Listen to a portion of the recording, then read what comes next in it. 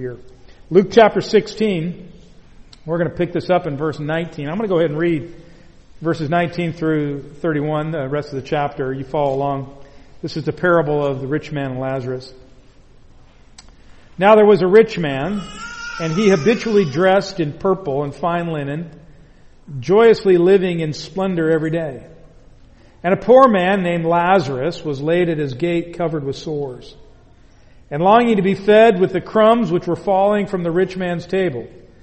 Besides, even the dogs were coming and licking his sores. Now the poor man died and was carried away by the angels to Abraham's bosom, and the rich man also died and was buried. In Hades he lifted up his eyes, being in torment, and saw Abraham far away and Lazarus in his bosom. And he cried out and said, Father Abraham, have mercy on me, and send Lazarus, that he may dip the tip of his finger in water and cool off my tongue, for I am in agony in this flame. But Abraham said, Child, remember that during your life you received your good things, and likewise Lazarus bad things, and now he is being comforted here, and you are in agony. And besides all this, between us and you there is a great chasm fixed, so that those who wish to come over from here to you will not be able, and that none may cross over from there to us. And he said, Then I beg you, Father, that you send him to my father's house, for I have 5 brothers, in order that he may warn them that they will not come also to this place of torment. But Abraham said, They have Moses and the prophets, let them hear them. But he said, No, Father Abraham, but if someone goes to them from the dead, they will repent. But he said to him, If they do not listen to Moses and the prophets, they will not be persuaded, even if someone rises from the dead. On September 1st, 1983, Korean Airlines Flight 007 left Anchorage, Alaska at 4 a.m. It was continuing its flight from New York. 269 passengers and crew aboard the flight. They had 8 hours left before they would reach Seoul, South Korea. Plane was functioning fine as it left New York, no problems. Landed no problems in Anchorage, took off with no problems from Anchorage. However, there was apparently a problem that had developed between the automatic pilot and the flight navigation system that none of the flight officers recognized. Something was slightly off. At the first navigational beacon in Bethel, Alaska, which is about 397 miles from Anchorage, the flight was 12 miles north of where it should have been. 2 hours later, it was 100 miles north of its intended flight path, and the gap was widening. 5 hours into flight, the Boeing 747 was now 200 miles north of its intended course and still heading in the wrong direction. Rather than flying toward Seoul, South Korea, the plane was actually headed toward Siberia in the Soviet Union. But worse than that, the plane had flown directly overhead of 2 top-secret Soviet installations, one on the Kamchatka Peninsula and one on an island just off of the coast of mainland Russia. A route known to be flown daily by American spy planes. Well, believing it to be spy planes, the Russians sent up some interceptor jets. The plane was headed directly toward the Russian mainland, specifically toward a major naval base in Vladivostok, the home of the Pacific Fleet, the Soviet Pacific Fleet. The Russian RU-15 interceptors caught up to the jet, still too dark to identify it, and at 6:26 a.m., the lead pilot for the Russian interceptor fired 2 missiles. One tore off the tail section of the airplane. The other ripped holes in the side of the fuselage, and the Korean airline crashed into the sea 30 miles from the Russian mainland. Obviously, all 269 people on board died. It was a deadly tragedy and resulted in outrage from many world leaders. And it was a tragic event, to be sure. And as tragic as it is to lose 269 people in a plane crash, and especially one as terrible as that, when it's been shot down, there are theological errors that are taking place around the world today that are putting millions of people not only off course in their life, but putting them in grave danger, and they're going to die and spend eternity in hell. The doctrine of hell is not popular in many churches today. To preach about hell by many has been deemed to be unloving, unkind. It reminds people of their parents' or their grandparents' church and the hellfire and brimstone preachers, and society thinks we're beyond that. We don't need to hear those things. In the modern church growth era, preaching about wrath and judgment just doesn't make people feel good. And because it doesn't make them feel good, it doesn't find its place in the repertoire of many preachers today. Many churches and many preachers want to leave the subject of hell in the theological textbooks and let people look it up there if they want to know more about it. Well, that's a reflection of society's view of hell. Our society, while many still believe in hell, most believe it's not a place that only unbelievers go, or that unbelievers go at all. They think it's just for those who live wicked lives and die before they can be sorry for living a wicked life. According to Pew Research, and done in 2015, only 58% of the U.S. population believes in hell, and they just believe if you die without being sorry for sin, then you go to hell. But if you're sorry for it at some point along the line, then you don't have to go. As happens, what society believes eventually makes its way into the church, and then into seminaries, and then into textbooks. So many pastors choose not to preach about hell, or they don't preach about it as an eternal punishment, or even make it even known, because to talk about hell makes God look bad. There's preachers that want to protect God's reputation somehow and don't want God to look bad, so they magnify God's love while minimizing God's wrath. This is morphed into denying the Bible's teaching on eternal hell in general.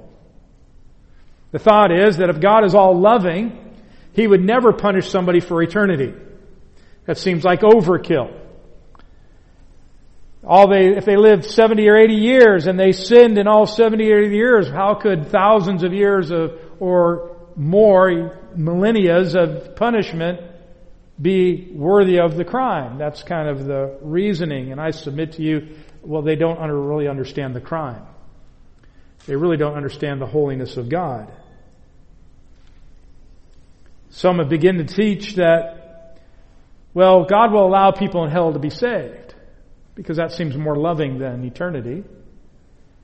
They will say that there's a second chance, that people go to hell, God will give them a second chance. So making hell effectively God's timeout chair. So you die without Christ, you just go to the timeout chair for a while, and eventually you can get out and join the rest of the people in heaven. Others are teaching that hell is just for the very worst in the world, the mass murderers, the child molesters and the such. And society, by the way, gets to determine who the worst is.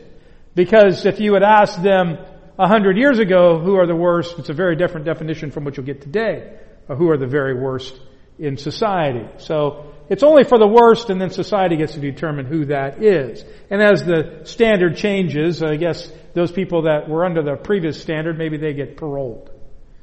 Others have just resorted to, we'll just teach universalism. That is, everybody gets saved.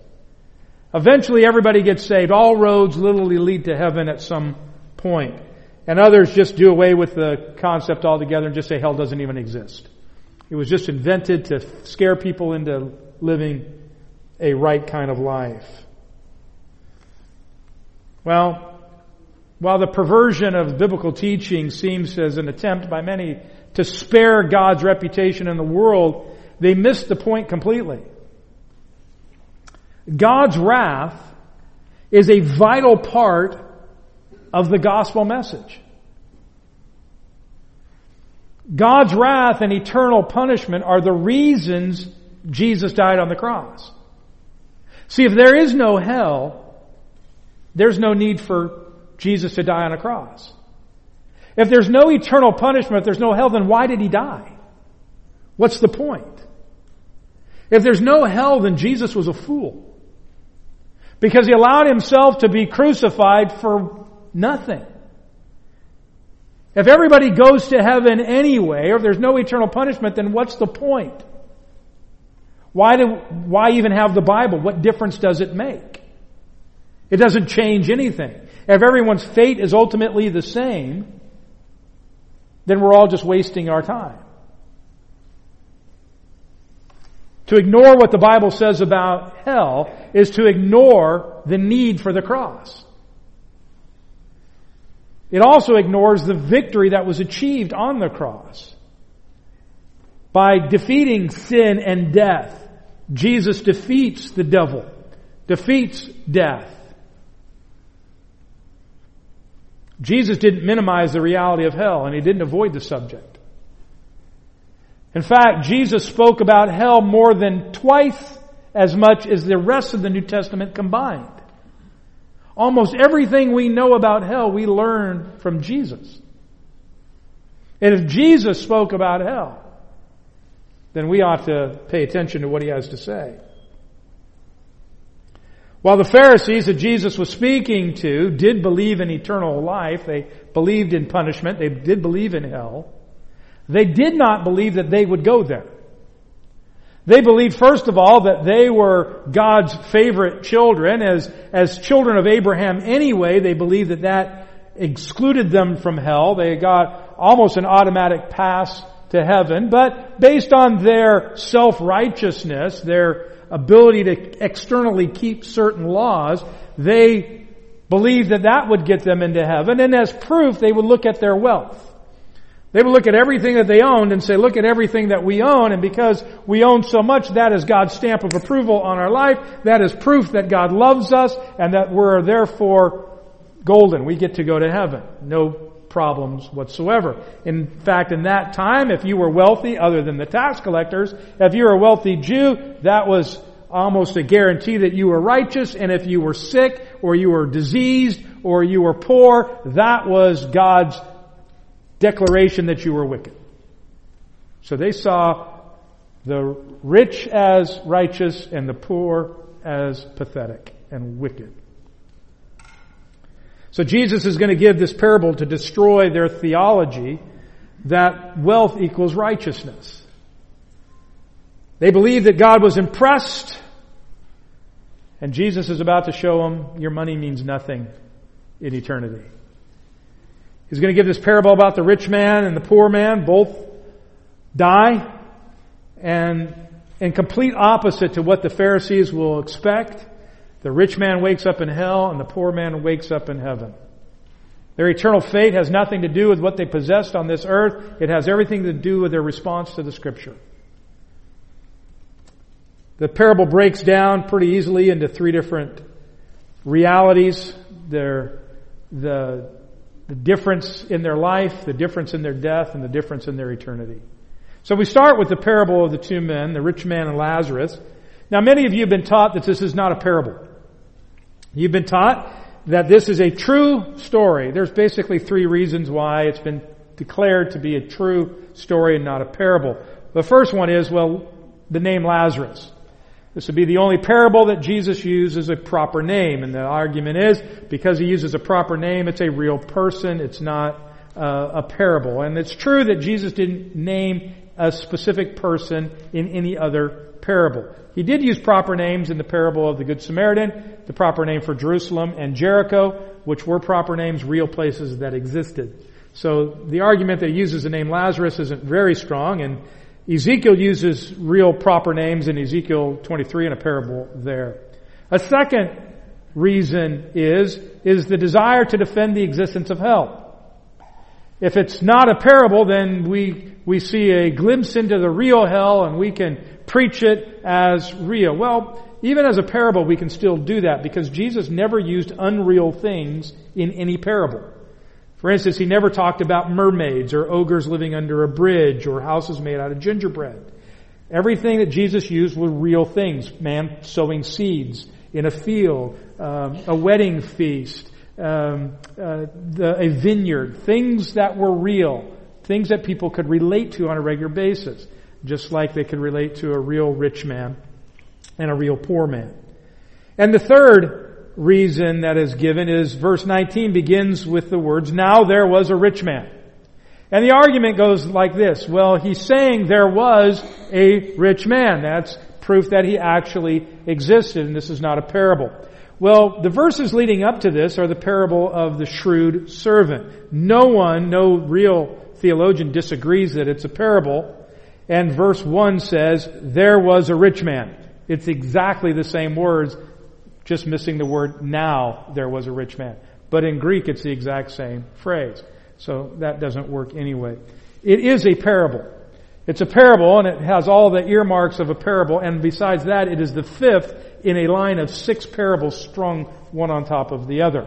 It would make no sense for Jesus to tell 4 parables, one true story, and then another parable, all in the same instance. It's a parable. But nevertheless, you can believe that it's a real life story, not a parable, and you can still go to heaven. You have to sit in the back, but you can go. The parable contrasts the unnamed rich man and the poor man named Lazarus. In this parable, Jesus draws back the curtain of hell and gives the audience a glimpse of the fiery pit that is reserved for those who reject Him. And He uses the parable to show the Pharisees that they have the wrong perspective on worldly wealth. They think their worldly wealth is God's stamp of approval, and Jesus is about to show them that is no guarantee of salvation. I mentioned there's 3 distinctions. The distinction between life, death, and after death. So we start with the distinction of their life. They were distinct in life. Back to verse 19. "Now there was a rich man, and he habitually dressed in purple and fine linen, joyously living in splendor every day." The rich man is unnamed. He remains unnamed throughout the parable. Well, why is he unnamed? And the reason, I believe, is because it makes it more relatable to all the Pharisees. The Pharisees are his primary audience here, and when he says there's a rich man who dressed in fancy clothes and ate fancy food, they want to picture that being themselves. In fact, until it gets to the man's death, I would dare say that most of the Pharisees listening say, "I want to be that guy. That's the guy I want to be like." So it makes, if you add a name to it, then it's a specific person, but with no name, then the Pharisees can relate more easily. Well, he habitually dressed in purple. This is a lavish fabric. In fact, the most lavish fabric. It was worn by royalty, and it was very expensive. And the reason it was expensive, because there was a rare mussel from the Phoenician Sea that was purple, and they would get that mussel and they would squeeze the pigments out of it and use it to dye this fabric. And it took a lot of these mussels to dye a fabric, and the deeper the purple, the more mussels you would need to dye it, so it became very, very expensive. So typically only royalty would wear it. So if you saw somebody wearing purple, you would say, that's a very important person. That's either royalty or a very wealthy man. In this case, a very wealthy man. And he wore fine linen, probably made in Egypt, because that's where the finest linen was made at the time. In other words, we might say it this way, he wore designer clothing. I don't know a lot of designers. The most famous designer I know is Jacques Pinet. You might know him. Never mind. Thank you. Thank you. The rest of you will catch that later. People would see him and they would notice when he walked down the street. He'd dress like $1 million. And he joyously living in splendor every day. He was able to use his money to make his life what he wanted it to be. He never looked at his budget and said, well, we just can't do that. Oh, I'd like to do that, I just can't afford it. He said, hey, whatever my heart desires, I'll just get. I'll make my life everything I want it to be. He was living his best life now. Life was a party. He was the guest of honor. It was a carefree life. He was, we might say, living the dream. He lived in a mansion. Well, how do we know that? Well, he had a gate.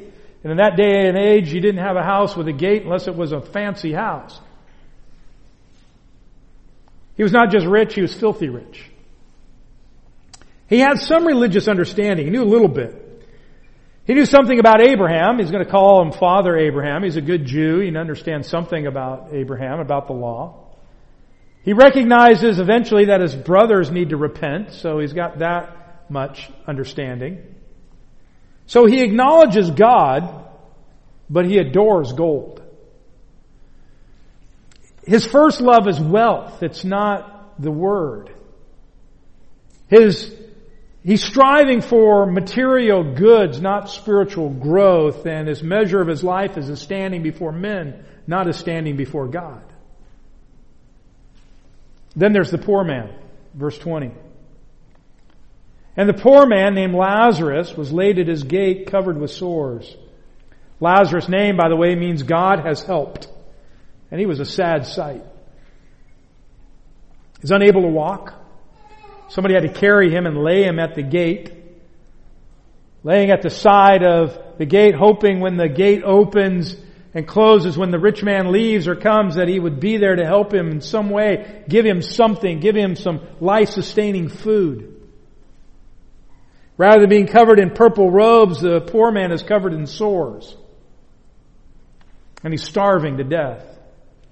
Verse 21 says, and longing to be fed with the crumbs which were falling from the rich man's table.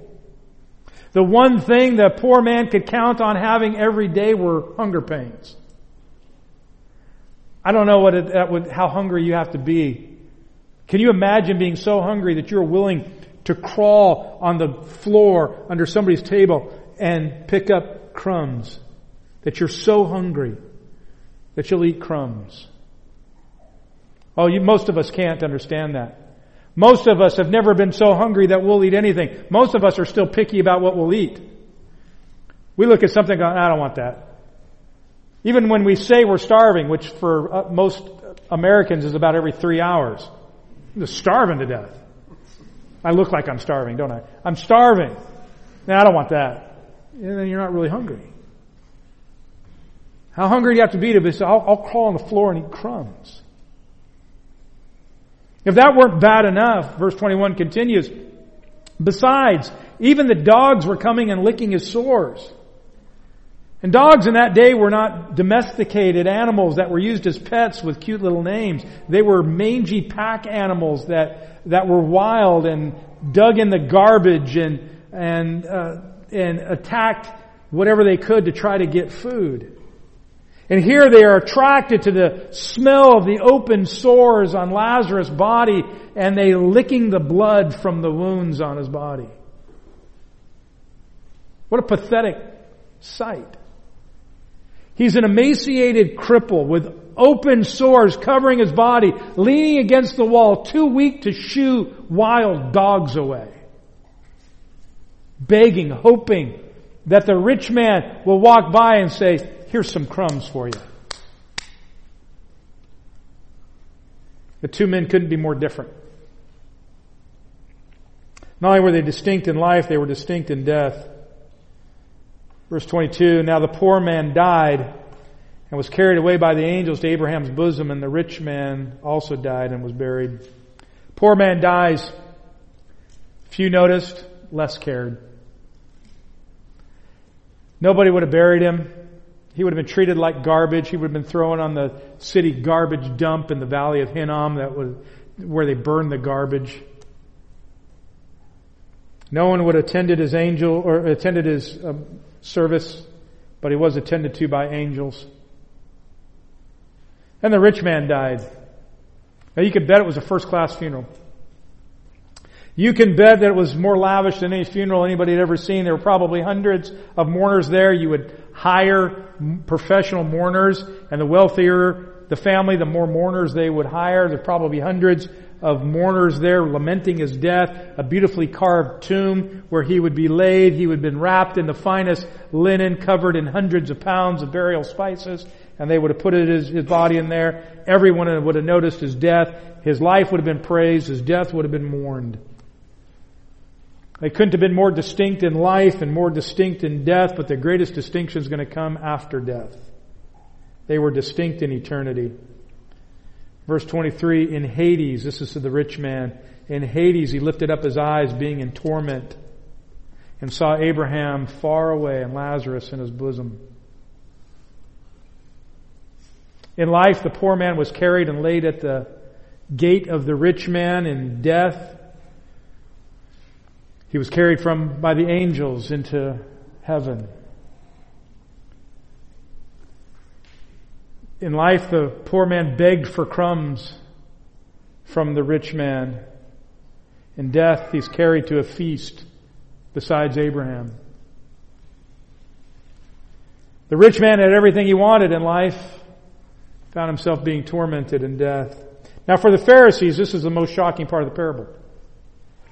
Because they believe that wealth means righteousness. They were wealthy. They think that's God's stamp of approval. Poor is God's curse. You might remember when Jesus is walking through Jerusalem with the disciples and they come by the temple and there's a poor man begging there, and the disciples even asked Jesus, who sinned, this man or his parents, that he was born blind? See, they've bought into this thought that if there's something wrong with a person, if they're crippled, if they're poor, if they're blind, that's because of some sin. And if they're wealthy, well, that's because they're righteous.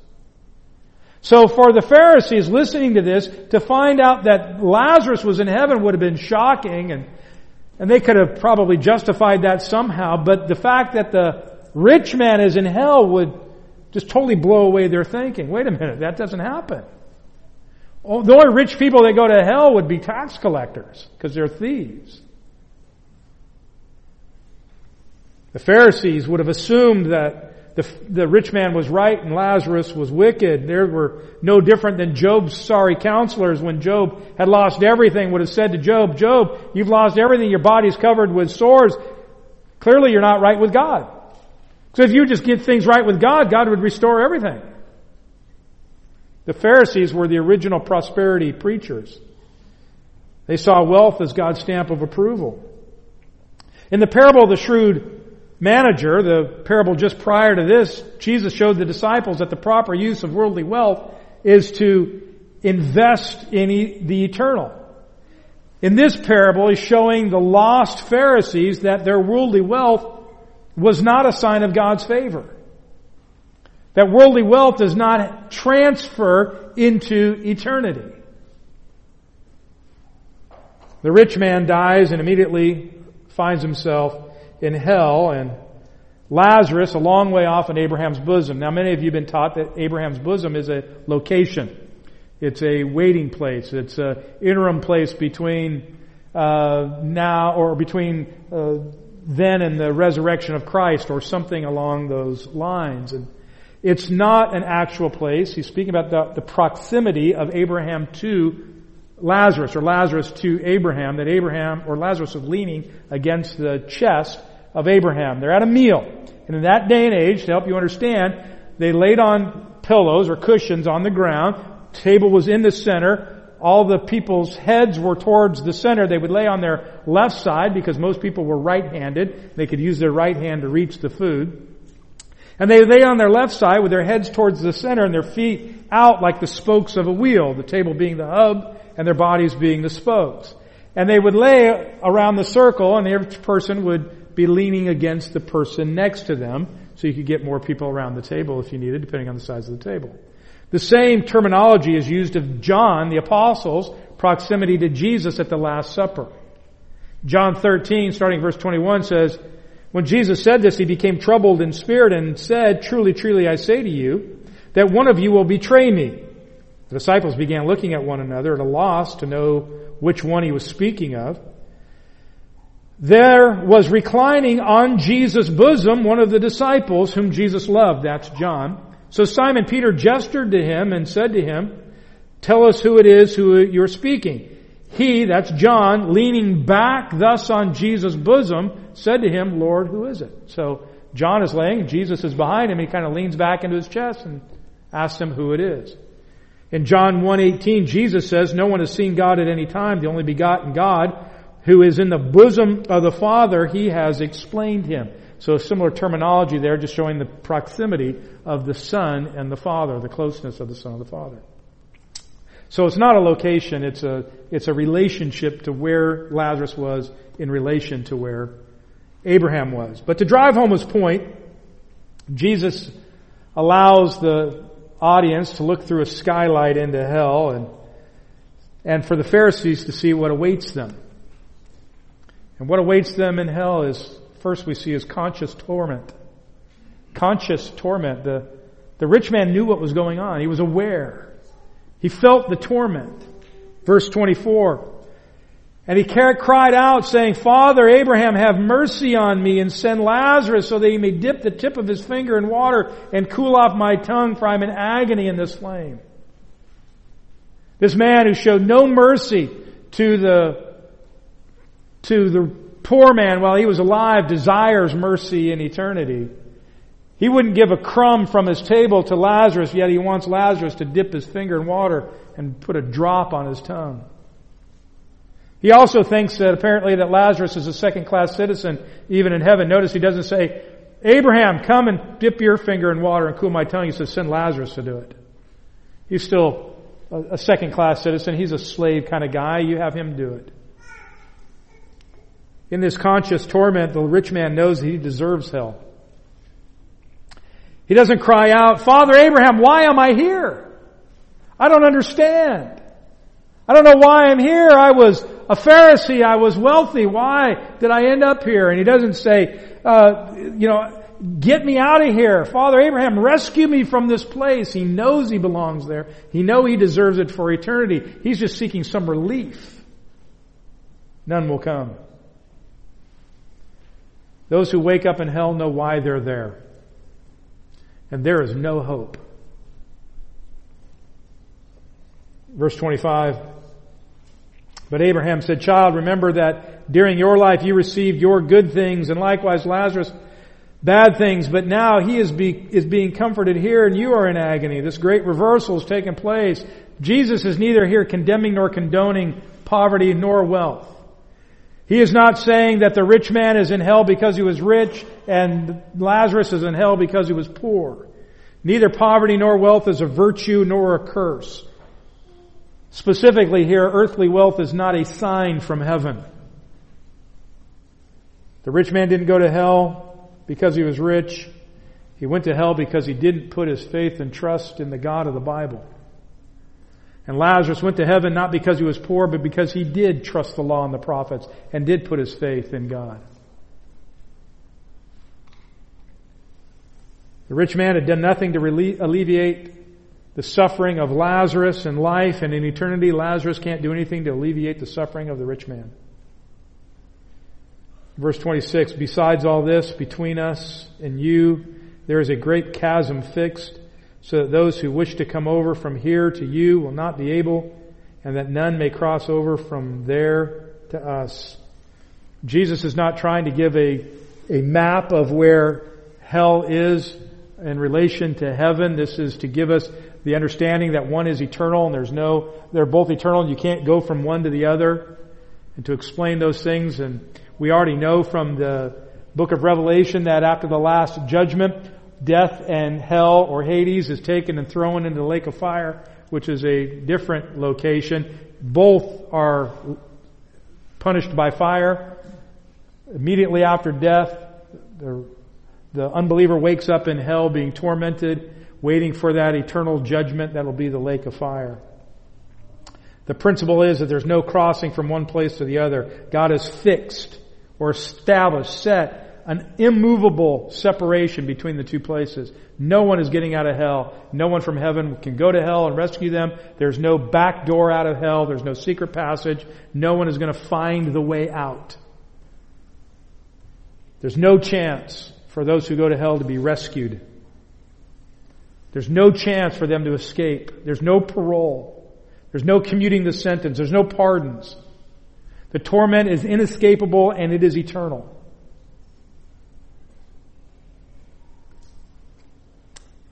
Not only is this a warning to the unbeliever, as it is here, in the context of which Jesus is saying it's a warning to the Pharisees, but it's also a wake-up call to the believer.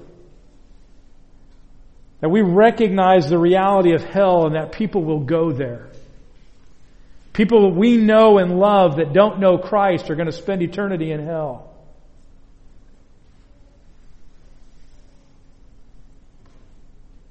if we cannot remove them from hell's flames, we cannot comfort them, we should at least plead with them while we can, so they don't go there. One who enters hell loses all hope forever. So if God is going to use us to rescue people from the flames of hell, He's got to do it now. So moms and dads, if you have sons or daughters that don't know Christ and you want them to know Christ, you need to tell them now. You need to beg them now to come to saving faith, because when they die, it's too late. If you have a mother or a father who's not a believer, you need to plead with them now. If you have a brother or sister or a friend or a neighbor that you want to come to know Christ, you need to reason with them now. We don't have time to waste. Maybe it's your husband or your wife.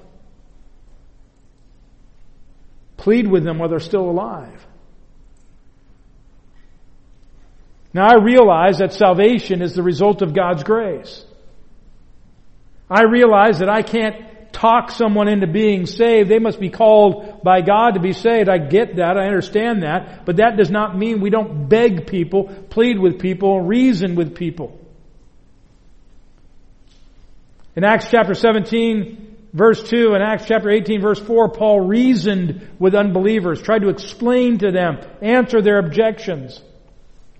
In Acts 21, verse 39, Paul begged for the opportunity to give his salvation testimony to an angry crowd. In Acts 26, verse 3, Paul begged Herod Agrippa to listen to his salvation testimony. And in 2 Corinthians 5:11, Paul writes, "Therefore, knowing the fear of the Lord, we persuade men. But we are made manifest to God, and I hope we are made manifest also in your consciences." He said, we persuade men. We know what's coming. We know the wrath of God that is coming upon unbelievers. For that reason, we persuade people. We don't just give them the gospel and leave them on their own like it's no big deal. In 2 Corinthians 5:20, he elaborates and says, "Therefore, we are ambassadors for Christ, as though God were making an appeal through us. We beg you on behalf of Christ, be reconciled to God." Paul uses the terms there and plead and beg and be reconciled. Tell them, convince them. After they die, it's too late. We need to tell them now. And listen to the language that Paul uses. As though God were making an appeal through us. We beg you on behalf of Christ. Paul is saying it is as if Jesus Himself is begging you to come to saving faith. I submit to you that Paul understood the doctrine of salvation much better than any of us do. And he was not afraid to say, I convince people, I plead with people, I beg people, I tell people, I warn people, I want them to hear the gospel and hear the urgency in my voice. I want them to know. In his most famous sermon, Sinners in the Hands of an Angry God, Jonathan Edwards said, quote, "Unconverted men walk over the pit of hell on a rotten covering," end quote. Can you get the picture? A pit covered with wood that is corroding, that is rotten, is creaking when you step on it, just waiting for it to snap and fall under the weight. This is the stark reality that moved the rich man to his next appeal in verses 27 and 28. He said, "Then I beg you, Father, that you send him to my father's house, for I have 5 brothers, in order that he may warn them so they will not come to this place of torment.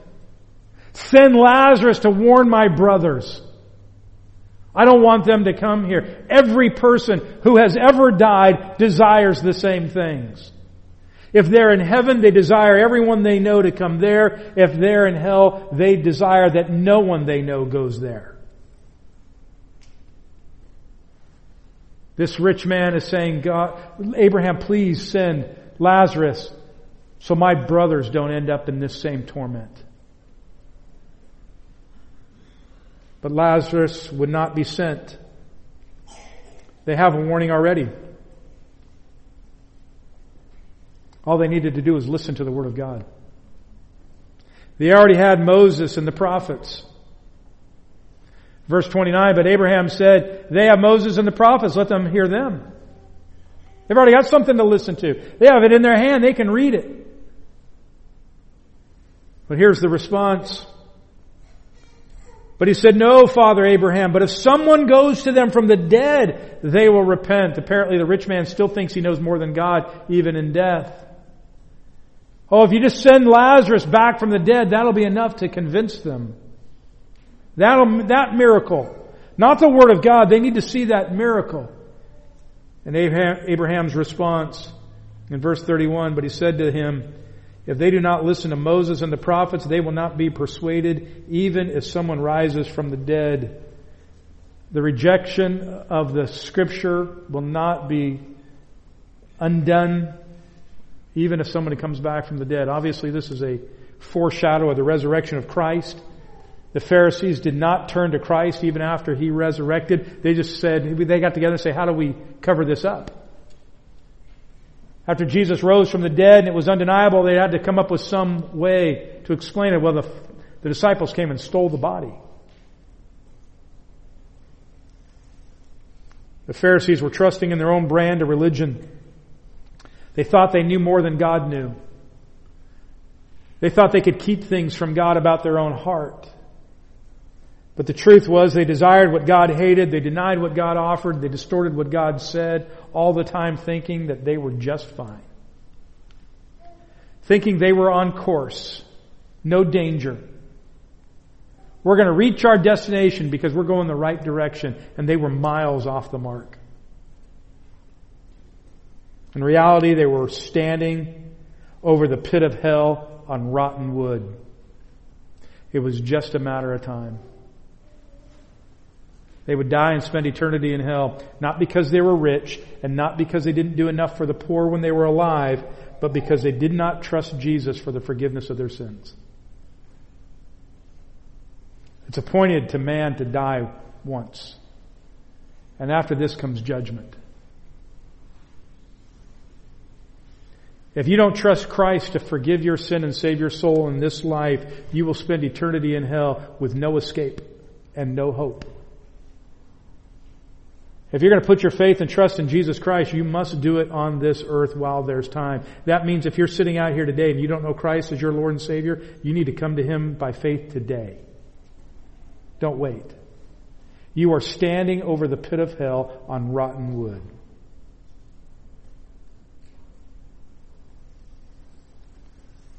Listen to the warning of Charles Spurgeon.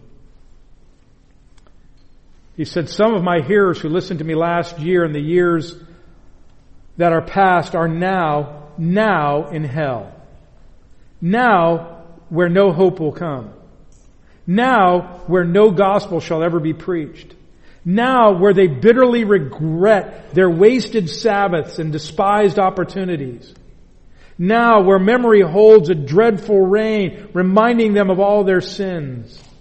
Now where their worm dieth not, and the fire is not quenched, where they gnaw their tongues in pain. Now where God's fury is manifested to the full of Tophet's hideous fire.